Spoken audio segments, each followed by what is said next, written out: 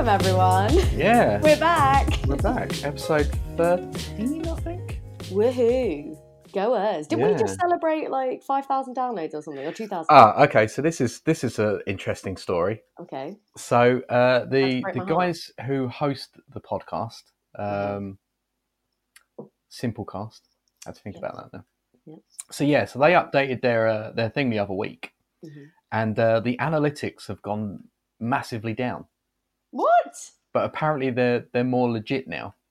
But did we have bots listening to us? That's a shame. the Russians. The Russians were listening. The Russians and Trump supporters. Well, damn. We don't want to go down that political route, though. Well, maybe it's good to have ourselves like knock down a few pegs. Is that the word? You know, it was definitely more than a few. Oh. It was a bit of a gut punch. I've sent them an email. I was like, "Is this right? Because this is, I've been living a lie for nearly a year now." I base my daily validation on the statistics Simplecast. Yeah. I don't do affirmations in front of the mirror. I look at the analytics. This is the first segue, like complete random rant of the day. I've started listening. So anyone that follows me in general on social media will know I'm a bit of like a business kind of entrepreneurial junkie. And I know that you're like quite similar, Dan, in the sense of, you listen to like the likes of Gary Vee and like, and the like. So I've started listening to this new audiobook at the moment called Financial Freedom by, I think the guy's name is Grant Sabatier, and he's like, 30 or something, and he's like a multimillionaire, and basically talking about, his tips for getting into like the zone of like, yes, I'm going to be successful. Instead of meditating every day, open up an Excel spreadsheet and like just take a good hard look at your finances and get yourself in that good frame of mind and tell you a bit like how people like if you eat healthy then you're more likely, or if you do exercise you're more likely to eat healthy, because it's kind of like that practice of like, well, I've done the exercise now, I might as well follow through and actually eat healthy. His kind of thing is, if you look at your bank balance every day, that will kind of encourage you to not spend money. And I was like, so he calls it his money meditation, and I was like, I've not attempted it yet, but I mean, it's an interesting approach. What's your thoughts on that, Dan? I mean, it sounds like he hasn't made his money from business. He's just saved up.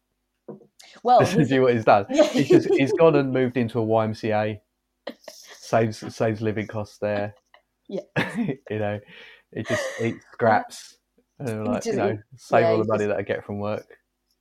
Yeah, now I'm a millionaire. Well, I think like ironically, you're not wrong. Because he talks about. I mean, hello, welcome to VR Side Chats, where we talk about anything but VR. But that's the intro done. Yeah, he talks about like there's these different stages to financial freedom, and actually the first, I can't remember how many it is, but the first, I think it might be like 4 stages, isn't anything to do with actually getting rich. It is kind of already like optimizing what you're already doing. And so he gears it towards people, that have full-time jobs, and how can you make the most money. He basically believes that anyone in a full-time job can save up enough money to retire within 10 years. That's his belief. And it's not necessarily by, don't go out and buy coffee every day. It's not his mentality is not scrimping. It's the opposite. It's like money is infinite, whereas time is not. Time is really valuable. So actually, and this does tie into kind of VR, because I think I really struggle sometimes with, when there's like a project and it's not quite corporate, that they don't necessarily have the biggest budget in the world, and you're like, oh, I really should like slash my day rate for them, but then I'm really trying hard to practice this kind of wisdom this year of actually no, because time is more valuable. Time you can't get back. Yeah. You're never going to get back today. Oh, this is now turning into this is life advice from Alex Raw. But you're never going to get back that time. Like every second that you spend, like the people listening to this podcast, this is an hour you're never going to get back of your life, my friends. Don't say it like that. If you listen to the podcast, sorry, you're wasting your time. This is guys. Honestly, we'll get to a point somewhere The beauty of a podcast is you can be doing something else whilst listening to it. Yeah, that's true. I'm like sure a multitask. Yeah. Cool. But yeah, like his whole thing is, yeah, you should really, really value your time actually. And if you're in a full-time job, you shouldn't just not ask for a pay rise. You shouldn't ask blah blah. But he came out with this interesting stat that it cost your employer between 40 and 60% of your salary to replace you. So actually, you have a lot of leverage if you're a good employee. Like if you're shit at your job, then yeah, forget it. Like, but if you're really good at what you do, it's actually going to cost them a lot of money to try and replace you. So you have like a lot of leverage to go into your boss and ask for a pay rise. And so yeah, anyway, I'd highly recommend the book. I'm not going to ramble on any more about it, but very interesting. I can't even remember how it came up. I think you talked about meditation. Back to you, Dan. I mean, if we went back to it, I'm pretty sure that I didn't start this. I don't think I ever brought up meditation. You know what? I'll take my part of the team. This is all on me. Thank you. I'm already excited to listen back to this episode and find out where that came from. Where it all went wrong. So soon. Are you gonna do an official opening for us for this? Have you got a little rap for us or anything? I didn't prepare anything because obviously this was all very last minute. Yeah. I liked your little quick one earlier. It's like, oh, by the way, this is the podcast. When did I? That's how good it was. I was just it was that memorable. You forgot about it. I mean, it does sound like me. To be fair, I did prepare a little something for us. If you would mind, dear turn sir, your headphones up. If you would mind to drop me a beat. Oh, okay. Here we go. Yes. Yes, it's been a month and we're sorry about that. But we're back, me and Dan, with VR Side Chats. In today's episode, we're going to tackle distribution in the VR world. There ain't no easy solution. Word. Beautiful. Cool. I'm glad I guessed the ending right there. I would have just carried on. It was almost like we'd rehearsed that. That was fantic. That was Congratulations. Great beat making. I mean, I'll have to listen to it back later because I drowned myself out with my own statements. I didn't really heard bits of the lyrics. I mean, basically, I was introducing our topic for this week. So, did you? Yeah. Oh, cool. I didn't hear that. the listeners will listen back so and be fat that I couldn't even hear myself. Oh, cool. That's all right. Maybe that's the case for the viewers as well. They're like, no, not viewers, listeners. They're like, no, we didn't hear it either. Anyway, we're talking about distribution today, guys. Yeah. Dan, VR distribution. See, now this is where I was going to pick your brain because I think you have more experience in this than I do, as you have a film yourself on Jaunt. But I think it's sort of I think there's sort of it depends on what you want to sort of get out of it. I guess if you just want views, if that's your aim, then it's going to be vastly different than if you want to, monetize your content or that's it. I think I would say that's the kind of the best starting point is thinking, and also it kind of depends.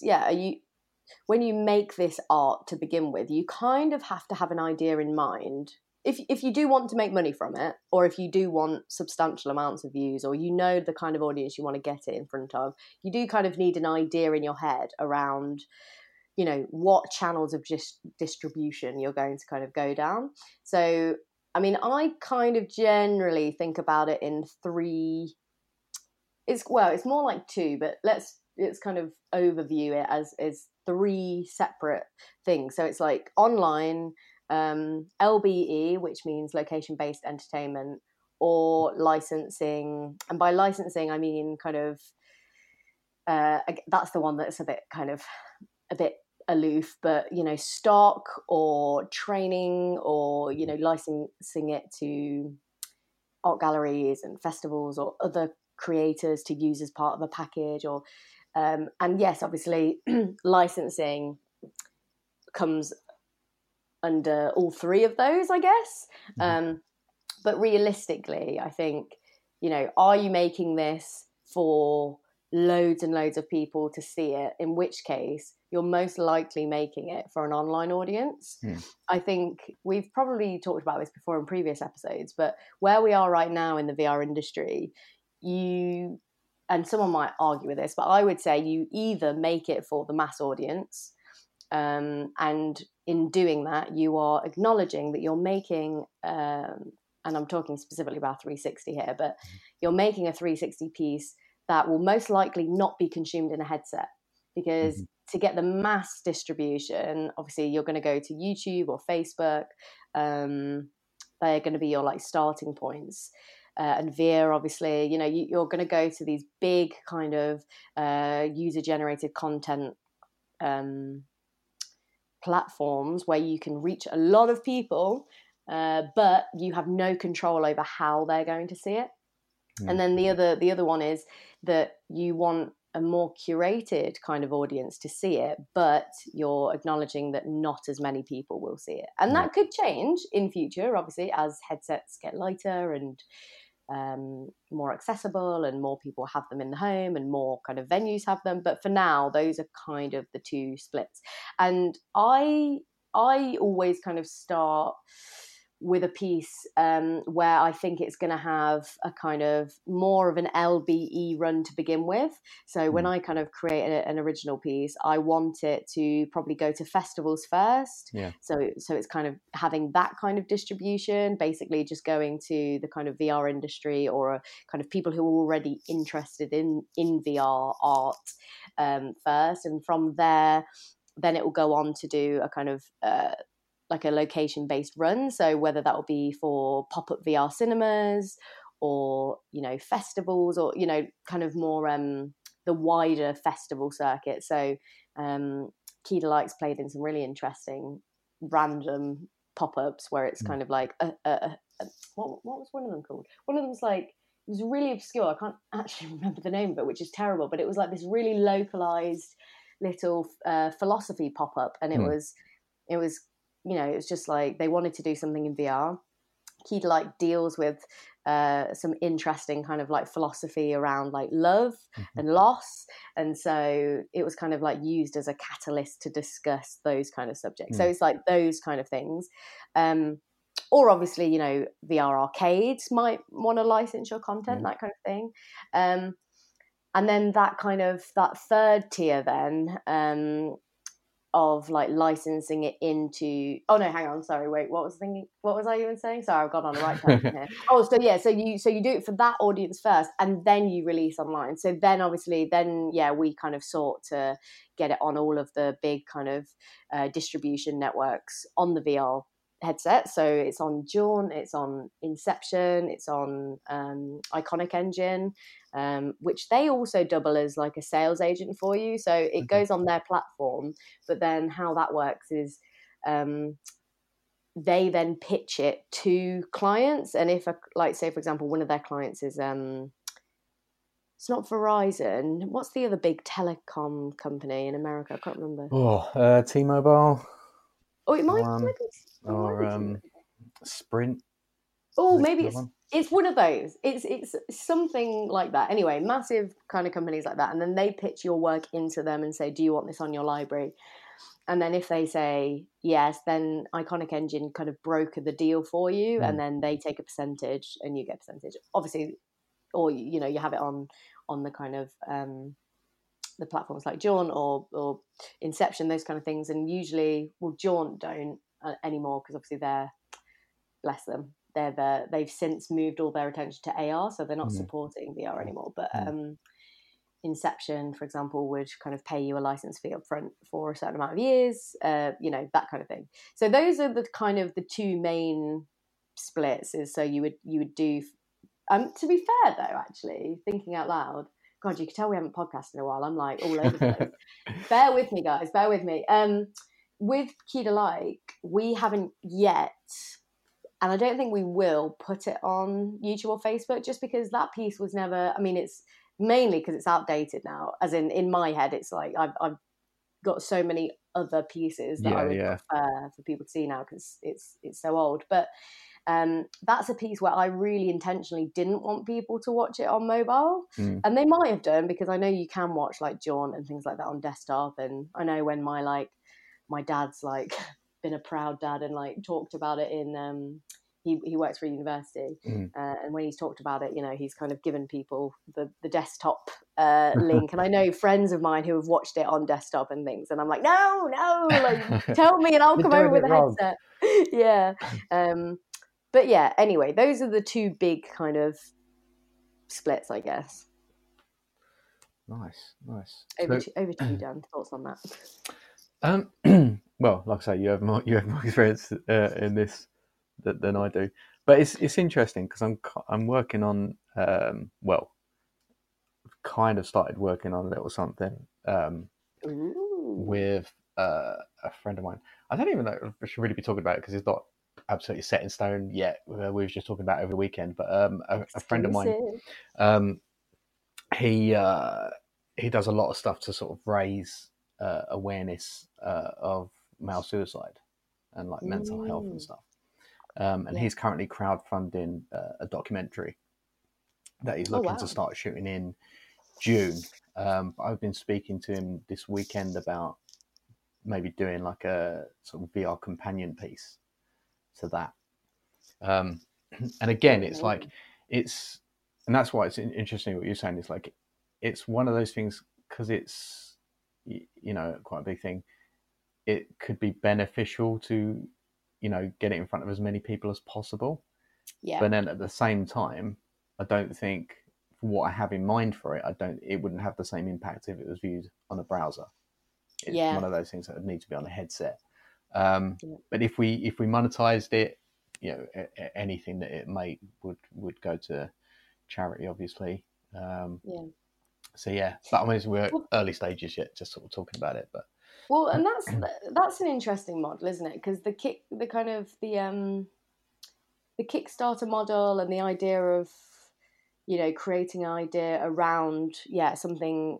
So with something like that, the distribution model becomes quite different, and it is almost a little bit easier to kind of build in a bit of a distribution plan, I guess, for something like that, because, you know, number one, if you've kickstarted something, you've already got a built-in audience. So that's, you know, that's part of your distribution plan, is direct to customer, direct to consumer. So you push it to those viewers. Then, because it's such a specific theme, not only obviously is it documentary based, so therefore you've kind of got all these built-in pockets of, you know, documentary festivals. You could obviously still go after the VR festivals, but you could probably go to wider kind of documentary festivals as well with it. You could then target specific charities that deal with the theme of male suicide and male mental awareness.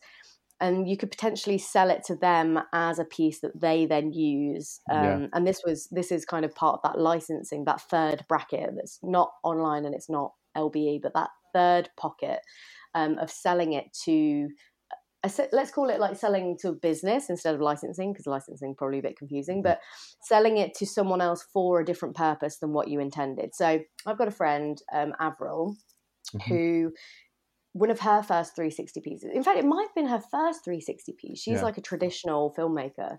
That was of her pieces, the Dignitas one, wasn't it? Is it The Last Moments? Yes, that's the one. Yeah. So hers, obviously dealing with the subject of euthanasia, and I know that has obviously had a lot of play in places, and, you know, really amazing. I think it's, you know, shown at the UN or something. It's like, you know, been used in really amazing cases because of the subject matter. So that's what I really love about those kind of projects, and I think that's where I want to move my attention to, is things that kind of move outside of the VR world a little bit. Like, so you're not just doing something to appeal to a VR audience, you're doing something that just happens to be VR, but it's dealing with a specific subject. And so with that, obviously, you've got that kind of that built-in distribution of, you could potentially then take that film to a charity that then uses it in their kind of fundraising material, or they use it, at events where they're trying to raise awareness. You could use it, another distribution plan for that could be, by the way, I hope this is okay. I'm just creating your distribution plan for you. Please do, it saves me a job. So if you could jot this down in in like a Google Doc as well, just send it over, that'd be great. Could just hear like ferocious typing on the other end, like Dan's taking notes. But you could also target, I'm sure that there would be kind of people whose job it is to go around to, specific, maybe even like corporates where they have like well-being days, and there'll be trainers that go around and, they do sessions on things like mental health. It could then form part of their kind of package of content. And again, like VR is so powerful, and it's so something that most people haven't still kind of had much kind of contact with, that it is a really powerful use case. So all of a sudden you've got those kind of avenues to go down. And I would argue like that one, for example, is probably the biggest chance you've got at making a substantial amount of money this early on in VR. Now, again, people would probably argue with that. You've got the one-off kind of cases of like Spheres and Vestige, pieces that have kind of gone to like the big tier A film festivals and sold for a lot of money. But that is like a one in I don't know. Do you know what I mean? It's a really rare occurrence. You're more likely to, and that's, with the latest piece that I'm producing, Playing God, that is very much an avenue that we're now looking at, because we found it, we were originally funded by Arts Council, but we're finding it really, just to be candid, we're finding it really difficult to get finishing funds for it. We're in post-production now. We don't need that much money in the scheme of things, but it's absolutely impossible to raise money from the usual VR suspects. So we're now having to think, okay, well, how could this play in a wider distribution plan? Who might be interested in this to use in corporate settings? Could it plug into some kind of training program? And then that's where you look for your kind of finishing funds, and that's where you look to kind of, to get your content in to distribute. So that would be like quite a potentially lucrative opportunity, because again, corporate training or training in general is quite it's quite a lucrative sector, I think. So could be quite interesting to kind of plug into that kind of thing. And then obviously you've got art galleries and VR arcades and pop-up cinemas and those kind of things, which offer one-off kind of commission or licensing fee. But the only slight thing with that, and I think one subject that we should probably dig into is I guess why it's so difficult to distribute at the moment. And even just kind of mentioning the pop-up cinema, one of the things I've just finished curating a 6-month pop-up cinema for the BFI here in Leicester, and one of the things that we've kind of reflected on is it's just not scalable yet, because the headsets are still, even the £200 Oculus Go's, it's still quite expensive. So in order to have like a 20-person cinema, you've already got to spend, quick maths here, $4,000, is it? $4,000 for 20 headsets? I'm not good at this. 200 times. If you know at home, please get in touch. Tweet it. I think it's about $4,000. So you've got to spend $4,000 before you even open the doors to a VR cinema, right? Hang on, I like that we're sort of talking business here, but then we couldn't work that out. Right, okay, hang on. Just for argument's sake, I'm Googling it. It is $4,000. Just get it straight off the bat, and I'll just cut the rest of that out. Okay, we'll pick up from here. It's $4,000. 20 times that's 200. Wow, that was really quick, Alex. Thank you. I am a mathematician, producer, person. Wow, that's so amazing. It was so fluid. It's almost as if I have a built-in calculator in my mind. It's like we got Rachel Riley on.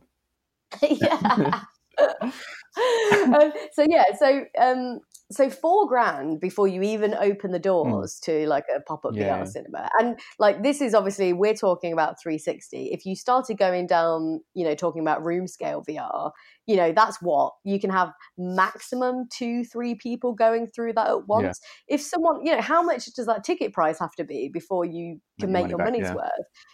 And, you know, it's not like a film where you get 200 people in and realistically, it's just it's the cost to license the film, and then it's the cost of the projectors, or, you know, the projectionist, the person that's kind of essentially looking after the fact that it's showing right. So that's 1 to 200 people, you know, one person for 200 people. Whereas in VR, it's like, well, you need someone who really kind of knows what they're doing. Like, that was one of the biggest things about the 6-month pop-up, was I found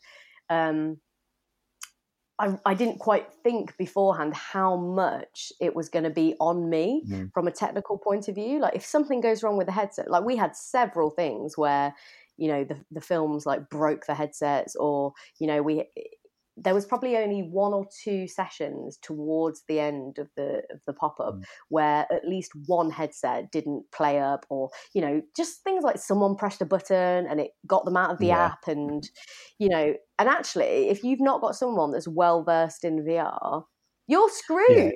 You're screwed. So actually, you know, then you've got to have a VR expert essentially on hand, which is expensive because you're not going to be able to pay someone, you know, minimum wage to kind of usher. So yeah, it becomes quite an expensive business model when you think of it from that point of view. So no wonder there's not much money in the industry at the moment. So did BFI cover the cost of the headsets and stuff going in? No, so it was a joint venture. The BFI kind of, I can't remember exactly how much money it was, but they funded essentially the operating costs. So, you know, people's time, the license fee for the films, speaker fees, because we had like some of the filmmakers that I was curating for like come up and do a Q&A. What else did they pay for? Like room hire, that kind of thing. And then the cinema that was hosting it, so Phoenix Cinema, which is like an independent cinema in Leicester, they were the ones that bought the headsets, because they were originally going to hire them, and that would have been part of the cost. But they were like, do you know what? We really believe in this technology. We think that, you know, this could be a kind of new thing for us to do, you know, on a semi-regular basis. So they luckily have quite a kind of forward-thinking, on-board CEO, and he agreed for them to buy the headsets. And then there was an incident with Argos where they accidentally gave them more headsets than they should have done. And then Argos were like, just keep them. So, so it actually worked out pretty well for them. So that probably would have been more expensive in the long run, though, to rent them every time, would it not? Yeah, exactly. No. Well, yeah, if I mean, I don't know how much the Oculus Go's go for, because I've never had to rent them. Yeah. I've only ever had to rent Gear VRs, but that worked out to be like, was it like £40 or something per set per day? Yeah, so like, really expensive. So it made a lot more sense just to buy them outright. Well, considering for that, so it was a ticketed event, so audience members had to pay £5, which is that's not a particularly, it's not a lot of money, to be honest. We could have probably charged more, but because we didn't know, and the whole point of this project was to do kind of a bit of audience research and find out what people were willing to kind of pay for. And so we charged £5 per person.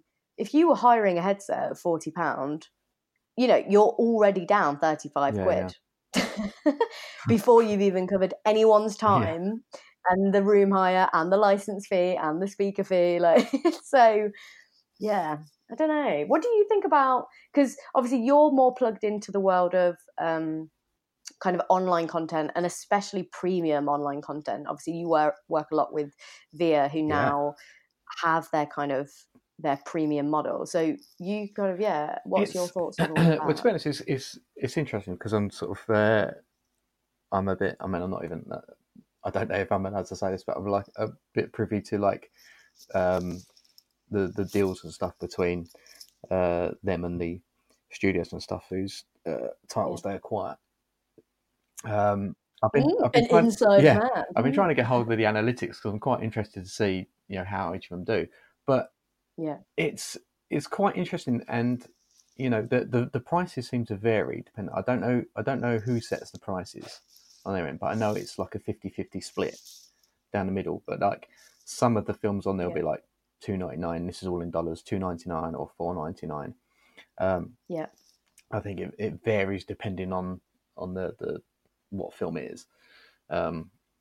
But it's interesting because it does give like a gateway for like independent creators. There's one guy on there, and I think it's just one guy on his own because I know all of his stuff is on there and it's paid content, but it's like travel based stuff. And I only know of him because like myself, he sells stock on Pond5.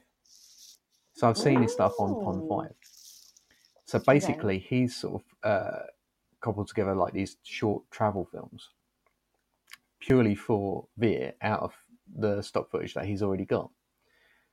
And then I think he has That's as tactful. a sort of series. So I think it's like a 5 or 6 part series he's got on there at the moment. And I think that's like $4.99. But that's like another additional little income for him. And it's just one guy on his own. Yeah. It's not like it's not like a big studio or anything like that. So it's an interesting little gateway for like the small independent creators to get involved. And not only that, but then it's also, you've got that free promotion that comes with putting your content on there. Because they pump a lot of money into their marketing. And then if you're lucky, you'll get a video made by me as well to promote it. You'll be reviewed by a really funny comedian. Yeah, and some other guy that looks like me. But then also this is also why we have the live streams in Altspace each week as well. They're usually to promote these paid for films. So you get like an online audience, and then you'll be invited to come and do a Q&A about it. Obviously, try and ignore the trolls. But I don't know. It's kind of cool, and it's like the first thing that I've seen of that kind. That's kind of they're pretty open to like independent creators, and I think they're doing a lot of they're co-producing a lot of stuff at the moment as well, which is exciting because I think you would have expected that more so from the giants that seemingly have a lot more money in and a lot more skin in the game in terms of Oculus and Google, who used to have their platforms that would fund independence a bit more. But actually, it's interesting that they seem to have killed off a little bit of that, and now it is relying on these more startup-based companies to be funding independence, which is really, hats off to them. I think that's really good going for them. And I like that their kind of ethos seems to be that they are fostering that kind of independent VR creator community. Yeah, I think it's a route that it seems to. For me, it makes sense for them to go down that route and to sort of help, co-produce like new content. It makes a lot of sense then to sort of keep churning out regular 2D stuff. If they're creating their own stuff, then that's also going to be a draw to their own platform. Because that's the thing that we found. It's like obviously with these videos that I've been doing from them and stuff, that the whole point is to get more people to go to the platform. But it's like two very different things. So you put a video on like YouTube, or this week we've been testing out IGTV. Which is actually has more views than anything else, like organic views. But obviously getting people to go from Instagram to then having to like, get their headset on, download the app, then go, it's the friction there's that sort of it all, faff isn't it? In between that people are kind of reluctant to do. They just want to be able to like click on the link and go straight there. Whereas, at the moment we can't quite do that. So if they can help produce content that people will be intrigued by and want to watch, then it's even more reason and motivation to go and download the app and get involved. And do you know whether they have the majority? Is it a bit like YouTube and Facebook, where the majority of their views still come from desktop and mobile, or do you think that they are gearing more towards being a VR? I know they're trying to be a VR first platform, but are they? I think with the so. stats I have asked about this, but this was a little while ago. But I think the majority of their audience is on headset.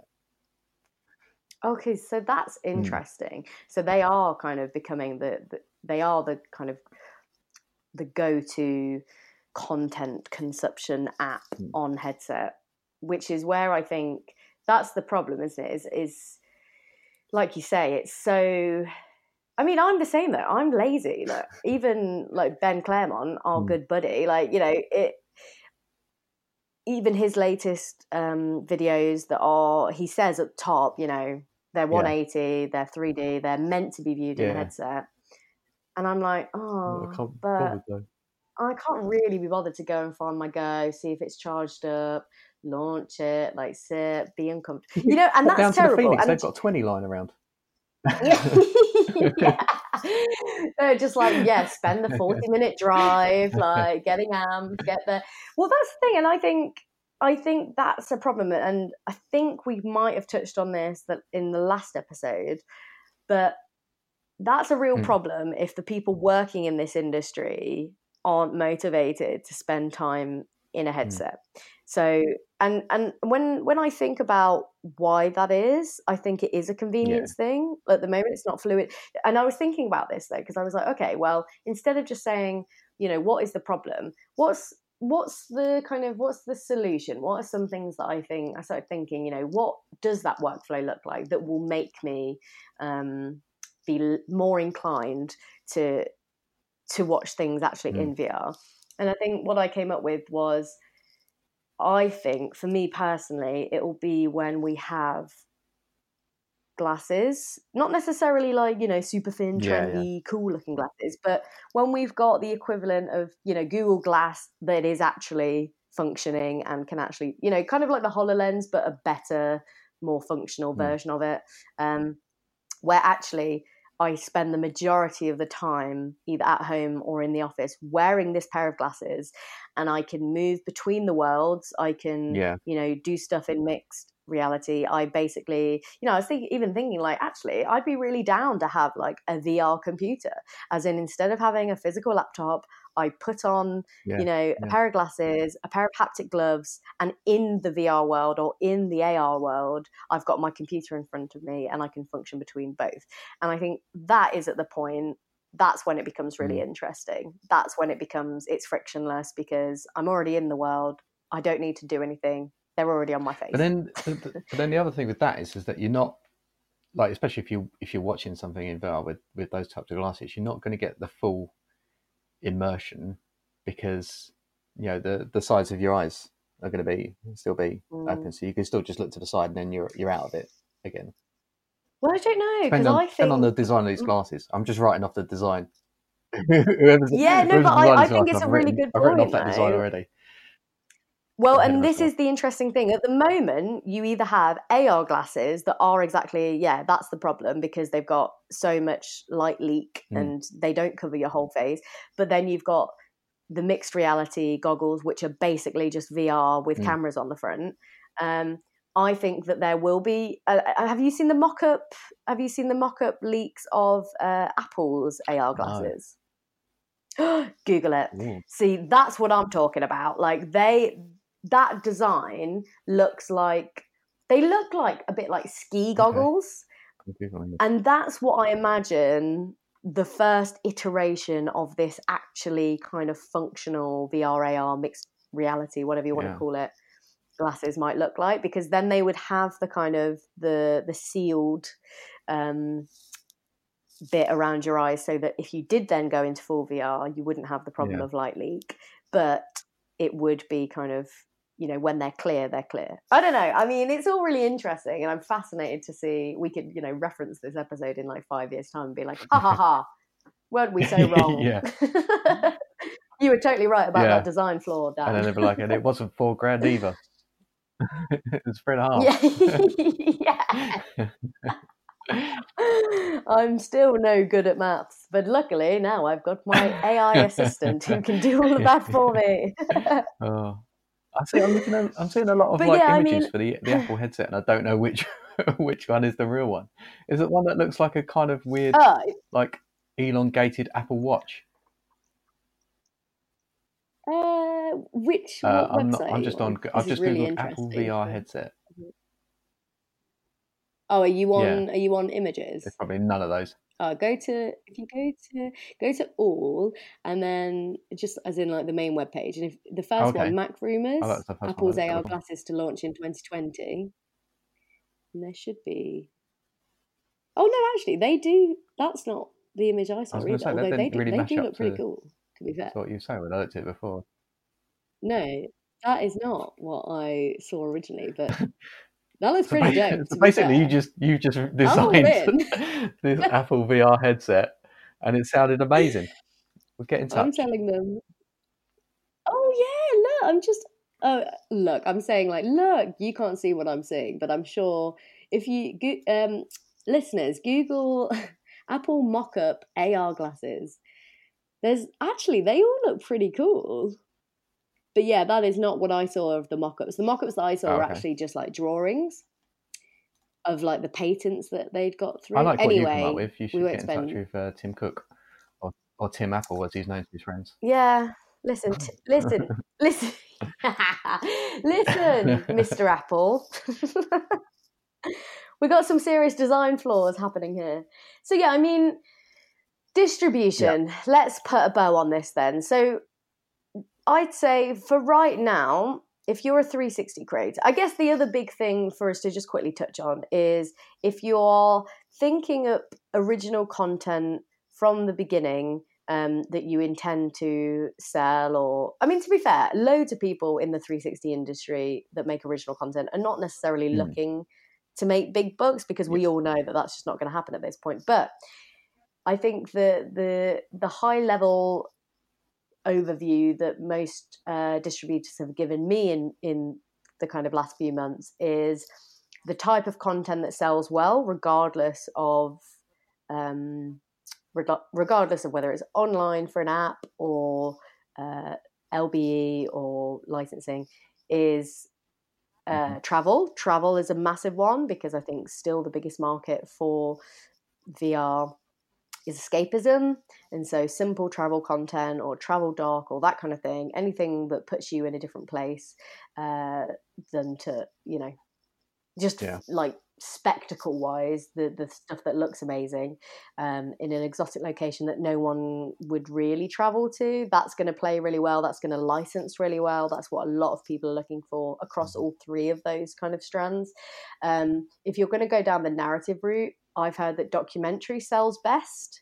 There's still not really a market at the moment for drama, which is something that obviously I'm really kind of interested in changing, and that's one thing that I'm working with the BFI on in England. And I know that the kind of the BFI, and the more filmmaker side of things is going to happen, hopefully, in the next couple of years. I think that there will be a push towards that. But for now, it doesn't sell the best. So, yeah, those are my thoughts. Interesting. Yeah, I think drama would be something that I'd like to sort of get into as well at some point. Or like Have you ever done any drama apart from the horror short that you did? Not really. There's something that I'm just kind of toying around with at the moment. I'm just trying to figure out how it would work. It wouldn't be like an out and out drama. It'd be like a sort of drama comedy kind of thing. Nice. Trying to figure out how it would play out in 360, if that would be the right fit for it. But yeah, it certainly could be interesting. But yeah, I mean, I haven't seen that sort of much content in that genre about. So, but again, well, and I think if you are going to do drama at the moment, realistically, if you want it to kind of play to a big audience in VR, then it probably needs to be more skewed towards action and sci-fi or fantasy. Yeah. There's something that appeals to the mass audience of VR. I'm obviously a massive. I mean, that goes against everything that I'm actually doing, because I've always created pieces that are not for that audience. I've always created pieces that I would want to watch. Yeah, exactly. So yeah, I prefer to go with the more character driven, like comedy / slightly more, you know, like the classic independent film vibe where not a lot happens, but there's a lot kind of said. That's my brand, like really. VR Mumblecore. Just exactly. Exactly. And Rumblecore. Yeah. Oh, hang on a minute. New genre there. Hang on, say that again. Rumblecore. Say it again. Rumblecore. Can we make that a thing? Let me just patent it online. How do we do this? Hashtag Rumblecore. Yeah. Rumblecore. Oh, do you know what we should do? I would love this, right? We should, and listeners, if you're still listening, I don't even know what you're going to say. I'm sold. Right?